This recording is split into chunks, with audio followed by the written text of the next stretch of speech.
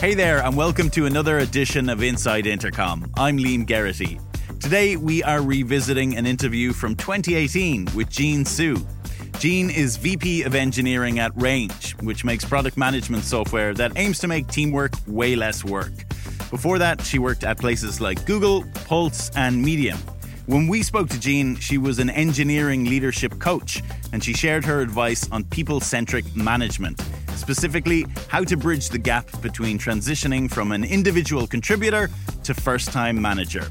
In today's episode, you'll hear Jean talk about leadership voids in the tech climate, whether or not managers still need to allocate time toward keeping their technical skills sharp, and the importance of a psychologically safe work environment. Former Intercom editor Adam Risman was behind the mic for this interview. So let's head over to the studio to hear Adam chat with Jean Su. Jean, welcome to Inside Intercom. Thanks for having me. Yeah, it's great to have you here. So you spent the last while of your career as an engineering leadership coach, which we'll get into what exactly that means here in a minute. But for many years, you worked in-house as a IC and engineering lead at a range of different tech companies. So just to get us started, can you give us the cliff notes of your career to date? I mean, how did you get here? Sure. I started as an intern at Google. That was my first and only tech internship, and I converted to full-time. So I ended up moving out here from New Jersey, worked at Google Mountain View for about a year and a half on the checkout team, left with not really any plans other than I want to see what else is out there. And I didn't, from the East Coast, I didn't know what else was out there. And then I did a bit of Android work on my own and then ended up at Pulse, which is a news RSS reader. And I worked on their Android app for almost exactly 1 year. At that point, I was recruited to the Obvious Corporation, which later became Medium. I worked on the first Medium prototype. That was really where I spent a lot of time as an IC and then tech lead and then eventually engineering manager. You must have seen Medium change and grow a lot in that time. And you were there for how long? About 5.5 years. Wow. Yeah. So yeah, it was like 5 people on the product team when I joined. And then it was the whole company was, I think, 160 at its peak when I was there. And so what was it? Was there an aha moment that drove you to then leave Medium and go into coaching, leadership coaching? I think the end of last year, there were a lot of kind of reflection points. I mean, I just turned 30. So you start to, think about what you're doing with your life. And then it was the end of the year, which is also, a common reflection point. I turned 30 in 6 months, so I've been thinking about this too much. Yeah, exactly. It's a very natural time to question, take a critical look. And then I had just hit my 5-year mark too. And so it's kind of like all those 3 things together. I started to think about what was next. And so in practice, what does the role of an engineering leadership coach look like? Because unless you have a coach, it's hard to envision what coaching is. Right. Actually, what I do is usually a mix of coaching and mentorship, depending on the client. But coaching by itself is really helping someone figure out what it is they already know. And so that might be helping them get in touch more with what their inner critic says. What are the things that hold them back? And then what is it that they want? Because a lot of people actually don't get asked that a lot. Like, what do you want? And then helping them come up with a plan to get to what they want. Does everyone have an answer for that right away, though? What do you want? Yeah, no, because you're not asked. You're basically never asked it directly. So a lot of people don't. And a lot of the coaching is helping them, reflecting back to them what seems to excite them. So I might say something like, oh, when you talked about this project, your face really lit up, and helping them figure out what it is that they get excited about so that they can then figure out what they want. So is this a void that you felt personally in your own transition into leadership? I mean, take me back to that transition for you. What stories or lessons stick out the most? Sure. It was, I think what led me to coaching was realizing that it was a pretty rough transition despite all the support I had. So I had, a really supportive manager. I had a lot of peers that I could lean on. And even then, I remember, one of the stories that stick out to me was I wasn't used to, as an IC, your calendar is pretty much open, right? And I remember having switched to management and waking up one morning, looking at my calendar, and I just had meetings from 9 to 5.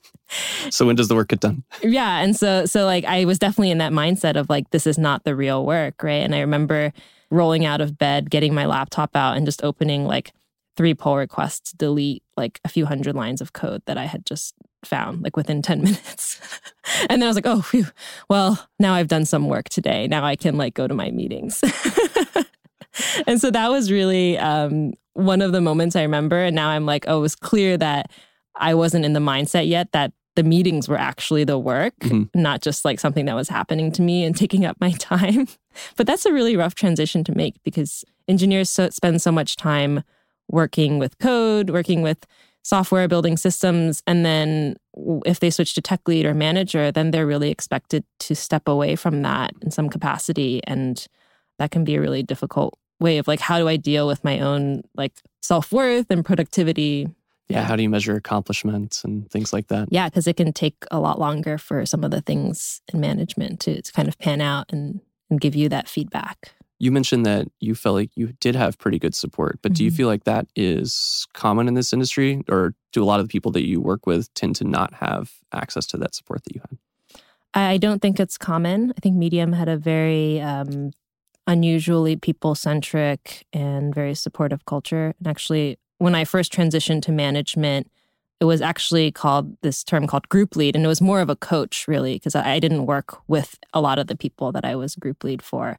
And so I came to management very much from this, like, I had to learn how to be a coach because I couldn't just be like, thanks for the feedback, I'll go fix your problem now, right. Which you can do if you're kind of like a tech lead manager.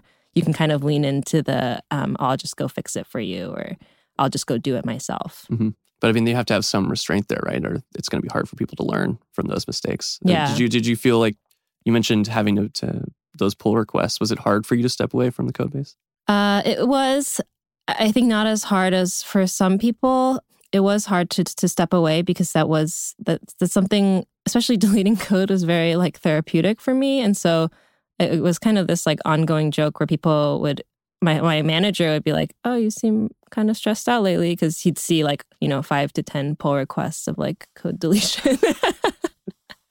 So it was hard to step away, but I think it was, for me, I think I had this realization one day that I was actually, like, it doesn't do anyone good for me to clean up after them. Right. It was actually teaching them that like someone is going to clean up after you. And I was kind of depriving them of the joy of doing that because I found it so joyful, and I was really like taking it away.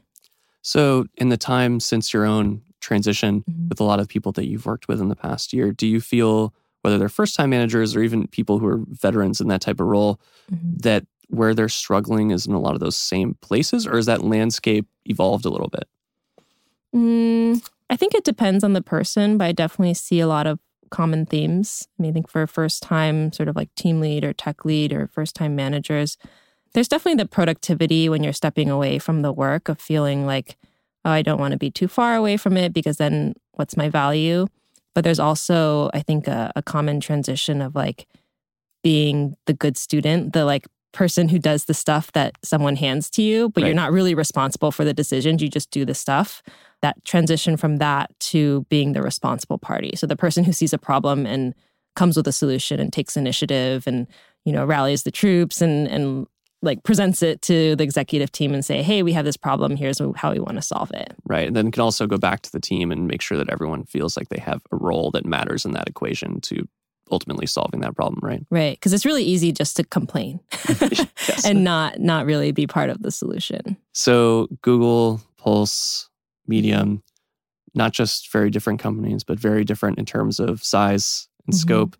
I'm wondering, what's something that maybe you took from the culture of each of those places? Could be positive, could be negative, could just be peculiar or interesting that has really stuck with you and helped shape the way that you advise others? I think Google really showed me what's necessary at scale. So, I went into Google with no real sense of what it means to be a software engineer. And I came out with a much better sense of that. And so just like code reviews, technical rigor, all that stuff, which is less important at when you're like 2 people, but much more important when it's like, there's 10,000 engineers working on one code base, right? And so that really instilled that in me. I didn't know that that was because of the scale until I moved to Pulse. And I realized that, that there were very few tests in the code base. Like there was a lot of copy paste. There was a lot of, even in the same file, like inconsistent indentation. And it was very surprising to me. But I also realized that, they had done something I don't think any team at Google would have been able to do. They shipped an iPhone, iPad, and Android app all within 6 months. So I think for me, that really showed me like when do you just kind of like throw things out and see what sticks, right. And when do you build it? Because Google, you don't get to do that, right? Like anything you ship is going to have millions of users like on day one. So you can't move quite as fast. Right. And like there's a level of like, you have to build it right because there's nothing, it might just get deprecated in a year, but you still have to build it to a certain level. Well, every little change is affecting either the lives or workflows or whatever it may be of so many people that the domino effect is much larger if one little thing goes wrong. Yeah. Whereas Pulse came from a very like IDEO design school type of like, see what happens, get a lot of user feedback and like iterate, and no one really knows us anyways. So we'll just try a bunch of things and see what happens. Ship to learn, that kind of thing. Yeah. Move quickly. And what about at Medium? Medium, I think, is where I really saw, moved into management, but also saw like the more people-centric side of management.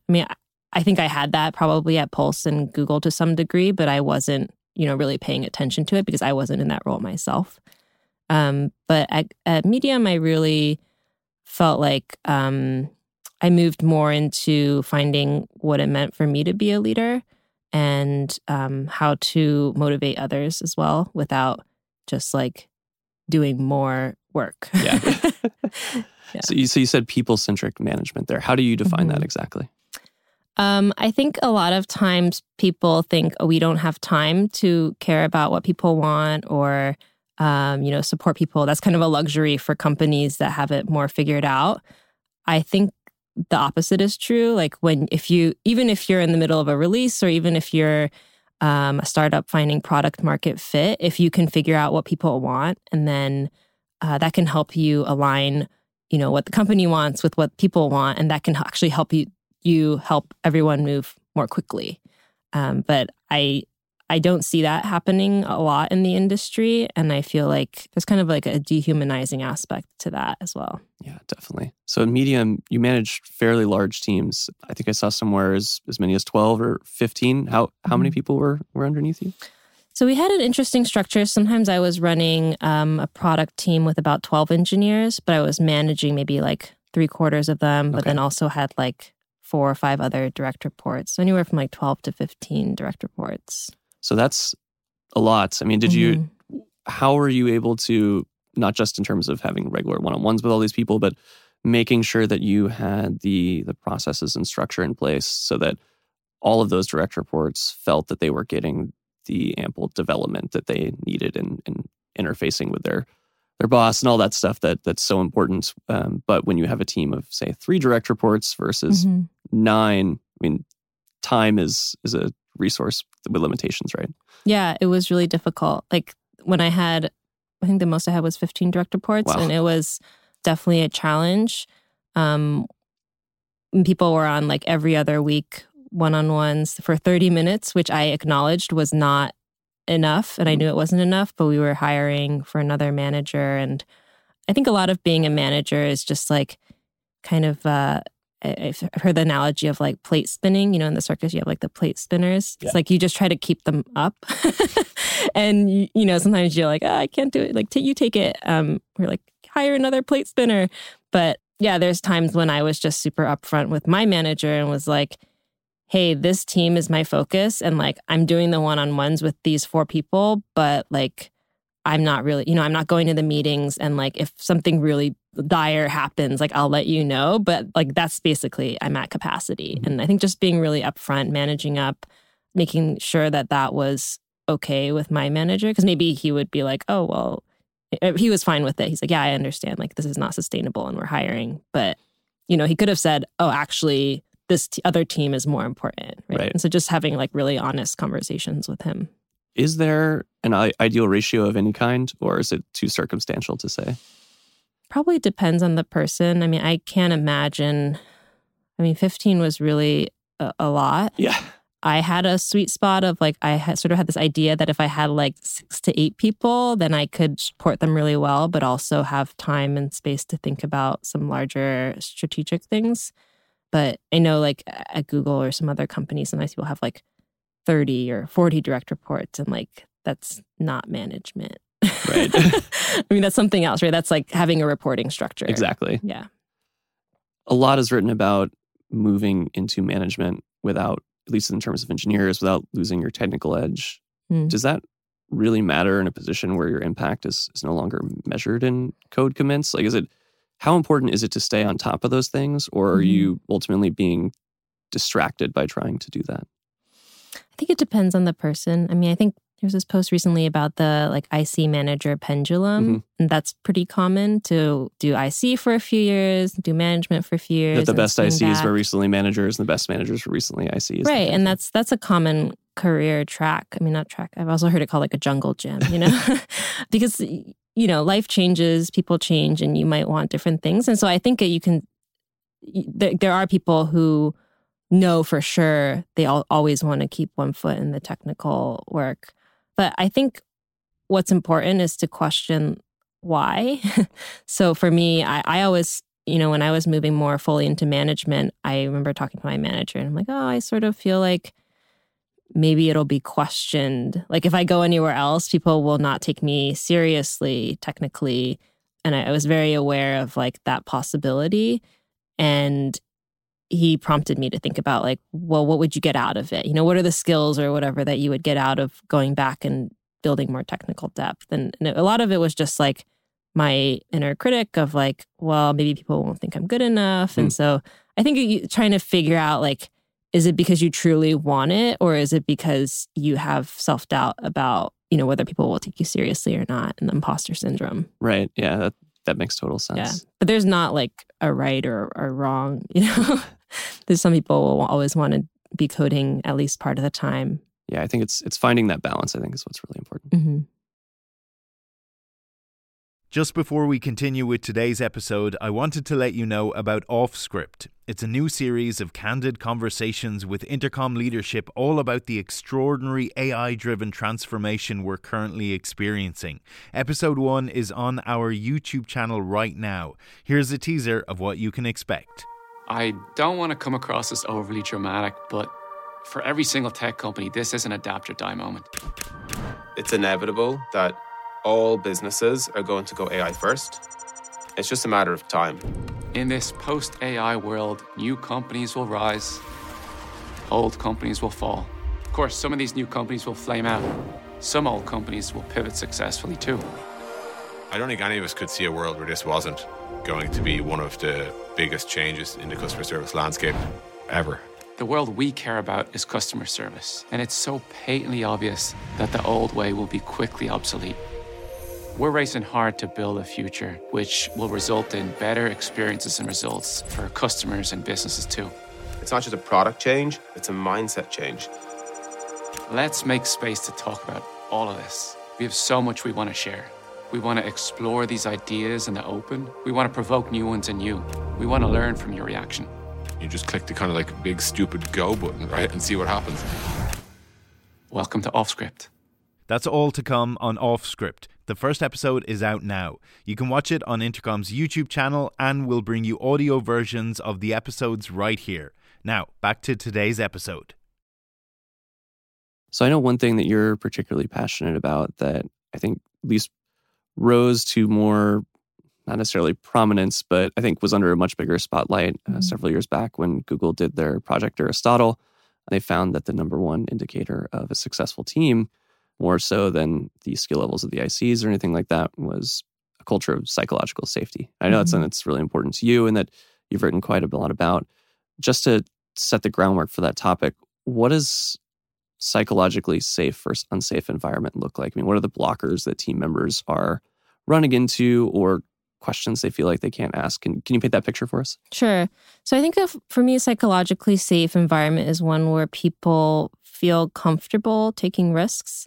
They feel comfortable failing. They feel comfortable having really honest conversations and being a bit vulnerable with the people around them. So maybe that's, even if you're a leadership position, like opening yourself up, like having people see that you make mistakes and you're human.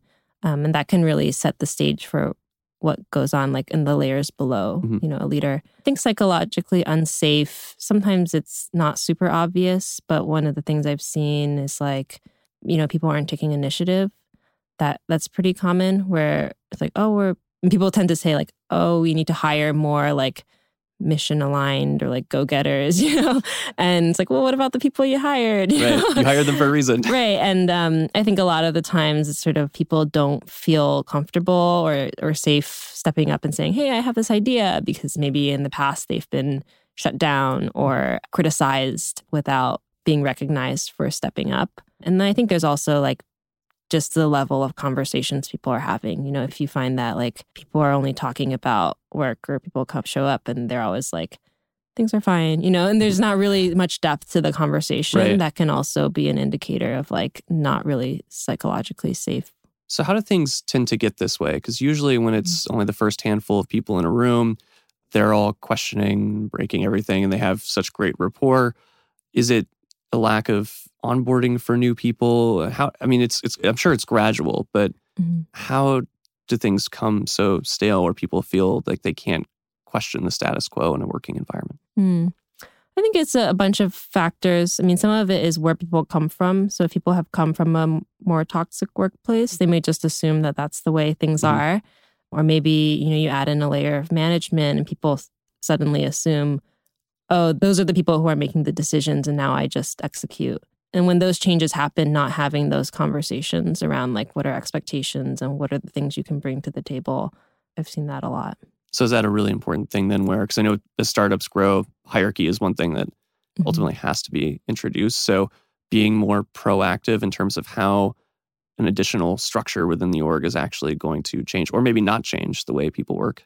Yeah, being super clear about what it means to have a layer of management, right? Because some people are used to management being like, well, this person is just going to decide what I do. Like every interaction with them is them like judging me and, jotting down notes for the next performance review. Right. Are my goals green or orange or red? Right.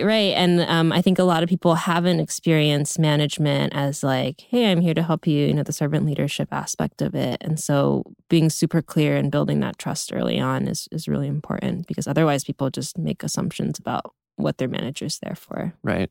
So for anyone in management that might be listening to this episode of the show, is there any types of, whether it's something formal like a questionnaire or an activity, or maybe just more informal questions they should be asking themselves to take stock of where their team is on this spectrum of psychological safety?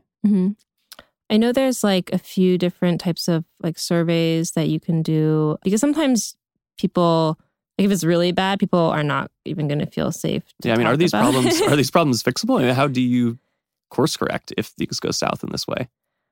I think it requires pretty upfront and honest conversations. I think it would be hard to admit that things are not going well. So there's a level of vulnerability in just saying like, hey, we took this survey and this does not look good. And like, let's figure out what to do with that. Right. But I think it really comes from leadership to set that example. Is this something where more unconventional team building exercises, like say an offsite, could help play a role in terms of just having people break down barriers and be more comfortable building those relationships so that when they are in the workplace, then they can have those tougher conversations about, hey, maybe we need to see if the system's still the right solution that's been in place for so long, and being able to question those things. Sure. Yeah. An offsite can be a great opportunity to kind of take a pause from whatever is the day-to-day and, depending on the offsite activities, but doing things that are more like trust building or talking about, what's important to people. That could be a good way to build, to kind of like jumpstart some trust building. So one of the best things about being an engineer at a startup is the feedback loops. And when you're in the weeds as an IC, you're experiencing those all the time. And then when you move into a management role, a lot of those things you're working towards are you're in rooms having conversations about long-term, quarterly, annual company goals. How do you make sure you don't lose sight of the small successes that your team has and continue to celebrate those, as opposed to measuring everything to all right, that's great, but how does it play into this overarching company goal that I'm now having to report on to my supervisors within the company? Yeah, it's it can be difficult because the feedback loops are longer. And so sometimes, you might think of like the team execution in a quarter, how motivated are people? How is the team executing this quarter? And that can be sort of long enough that if you make any changes, they can they can percolate a little bit. Some of them are just like, you might ask for feedback, but some of it you kind of have to like make up. Like, I remember this one time I had a direct report and he wasn't that happy about sort of the way projects were being assigned. Or it wasn't even projects, it was more like tasks. I don't remember what I asked him, but it was something around like, well, what do you think should happen? And he then emailed the tech lead and product manager, and they completely changed the way. They were like, oh, you don't feel ownership? Like, let's change that. Let's give you more visibility into what the problems are and like what the projects are that come from the problems. And then, so you always have context on like, how does this contribute to our purpose as a team? And I felt really good about it because I'm like, well, I had that conversation, right? But no one else knew. So if I didn't really take credit for it just internally myself, like I don't think anyone would have really given me credit. Recognize it. Right. So you kind of have to like be a little bit selfish and make up some stories about, conversations you've had and the impact of them. There are definitely times where it's okay to be selfish. Yeah. So I don't think we should discourage that. Right. So you have some pretty exciting news that just popped up, at least publicly, in your professional life. And that is that you are going to be partnering with Edmund Lau in the coming year, who's a fellow engineering leader, wrote The Effective Engineer, which is a book that we're a big fan of. We've had him on the podcast previously. And you're going to be doing a series of workshops and like all sorts of things. I'm not really exactly sure what, but if you can tell us about what some of those plans are and where we can learn more about them, that'd be really exciting. Sure. So what we're out to do is to build the best leadership program for leaders in tech, starting with engineering leaders. So both of us have coached many engineering leaders, anywhere from like tech leads through VP Eng and CTOs. And so what we want to do is to take those learnings and put together workshops and frameworks and move on to online courses so that those frameworks are accessible to anyone, not just people who can have access to us as individual coaches. And so what we're going to start to do is to build workshops, and a lot of it will be around, having conversations as engineering leaders, really around the people-centric, like trust-building aspect of leadership. And then probably the middle of the year, we'll start to do some more online courses, and because it is a very SF-centric right now, because that's where, we're both in the Bay Area. So we hope to move from more on-site workshops and going into companies and doing workshops to more online and global work. That's awesome. So 5 years from now, if there was something that had changed that you could potentially draw back to you and Edmund's efforts, what change are you hoping to drive here? So my dream is that everyone who works at a tech company will feel supported. They'll feel like their managers care about them as humans, and they will feel like connections with their manager and the people around them. I think that is something that is really lacking right now in the industry. There's so much focus on the shipping and the product, and we work with software, but we're humans. Yeah. So I want to bring that into the tech workplace and saturate the market with people-centric managers so that, when people are like, oh, I don't feel that supported by my manager, all their friends are like, I feel super supported by my manager, and then if that manager will then get feedback and come to one of our courses or take our online course. And because right now I feel like if people have trouble with their manager, it's sort of tolerated. Like, oh, that's how it is everywhere. Where am I going to go? That kind of thing. Right. I mean, there's companies have different reputations for how supportive management is, but it's honestly few and far between.